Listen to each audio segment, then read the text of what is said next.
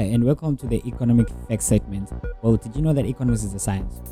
Economics is based on the study of scarcity, and scarcity is a science of trying to understand how limited resources get to satisfy unlimited resources. So it's basically studying how humans try to satisfy their unlimited needs and wants over the limited resources that they have to produce. So that makes economics a science because it's studying human behavior.